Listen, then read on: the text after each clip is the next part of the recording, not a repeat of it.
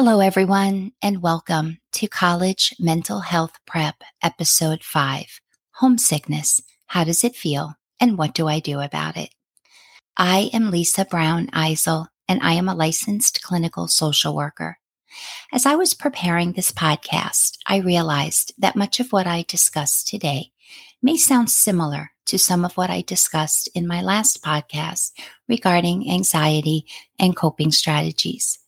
You may hear me repeat words and statements that I feel are important enough for you to remember. Some of these podcast topics may overlap, especially now in the beginning of your college journey, which is filled with change and many thoughts and feelings. No matter how excited you are about leaving for and attending college, it is natural to feel homesick at times. When you are feeling homesick, you are not sick in the usual way, like when you have a cold or flu. Feeling homesick is emotional, meaning you might feel upset, sad, possibly scared. You might cry. You may feel anxious. Your stomach could feel funny. We discussed in my first podcast that homesickness is a feeling of stress triggered by separation from the people, places, and things that you know. Not only does feeling homesick have to do with being separated from those we care about or our homes, it also has to do with the fact that we are not yet comfortable in this new place. Imagine how many students leave for college each year. They too are adjusting and adapting to the newness. You are definitely not alone. I will continue to encourage you to just acknowledge the feelings. It is okay to feel this way. It also helps to recognize that feelings of homesickness will come and go in waves, so be ready for them, but also remember that you will not feel this way forever. One of my clients that I saw earlier today shared with me that her older brother, who loved his 4 years away in college, told her that for the first 2 weeks, he experienced some homesickness. And she was really surprised because she always viewed him as loving college. She didn't realize that it took a little bit of time for him in the beginning to eventually adapt. Sometimes we don't like that word eventually. We want to feel better immediately. Like most good things in life, time, patience, and effort. Until then, let's take a look at how homesickness feels, both physically and mentally. Like I said above, one may feel sad, scared, cry, feel anxious, or experience stomach discomfort. Some other symptoms include feeling shaky, depressed, lonely, an increase in negative thinking. Some people feel like they are grieving a loss. You might feel some muscle tension, difficulty sleeping, nervousness, especially at night and upon wakening. You may feel distracted and have difficulty concentrating. These are all common symptoms of homesickness. Our goal is to make sure that they are temporary. The distractions are not the same in your dorm room like they might be at home. Here you are, sitting in those feelings. This can be challenging because without those distractions, it is hard and is up to you to manage these feelings and your time while you get through this transition. So what can we do to cope with these uncomfortable feelings? I am going to run through some ideas of things you can do when feeling homesick. First, explore your new campus and surroundings. Get familiar with your environment. Check out what buildings your classes are in before classes start so that you do not feel lost or overwhelmed on that first day. Make connections with those around you. I always encourage that greeting and eye contact.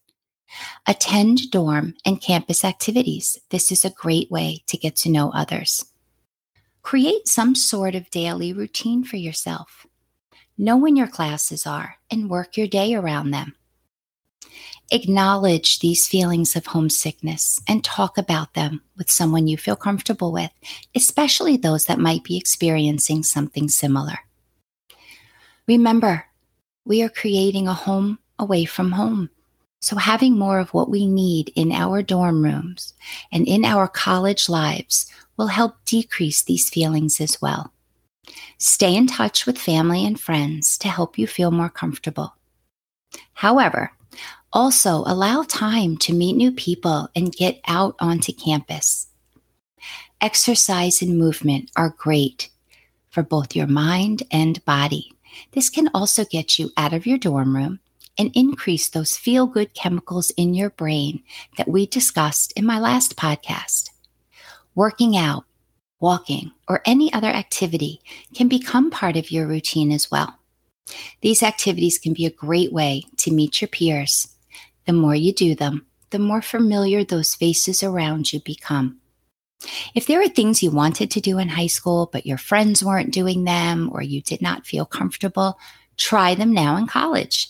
There are so many groups, activities, intramural sports, Greek life, other things that you might be interested in that you can get started with as soon as you begin your first semester. Check these out and decide which feels right for you. But remember not to allow fear to make your decisions for you. If you want to try something, try it. I also discussed the importance of self-care in my last podcast. Remember, this is doing anything that makes you feel good. It could be a hot shower, dinner with a friend, getting a manicure, watching a movie, whatever brings you some joy.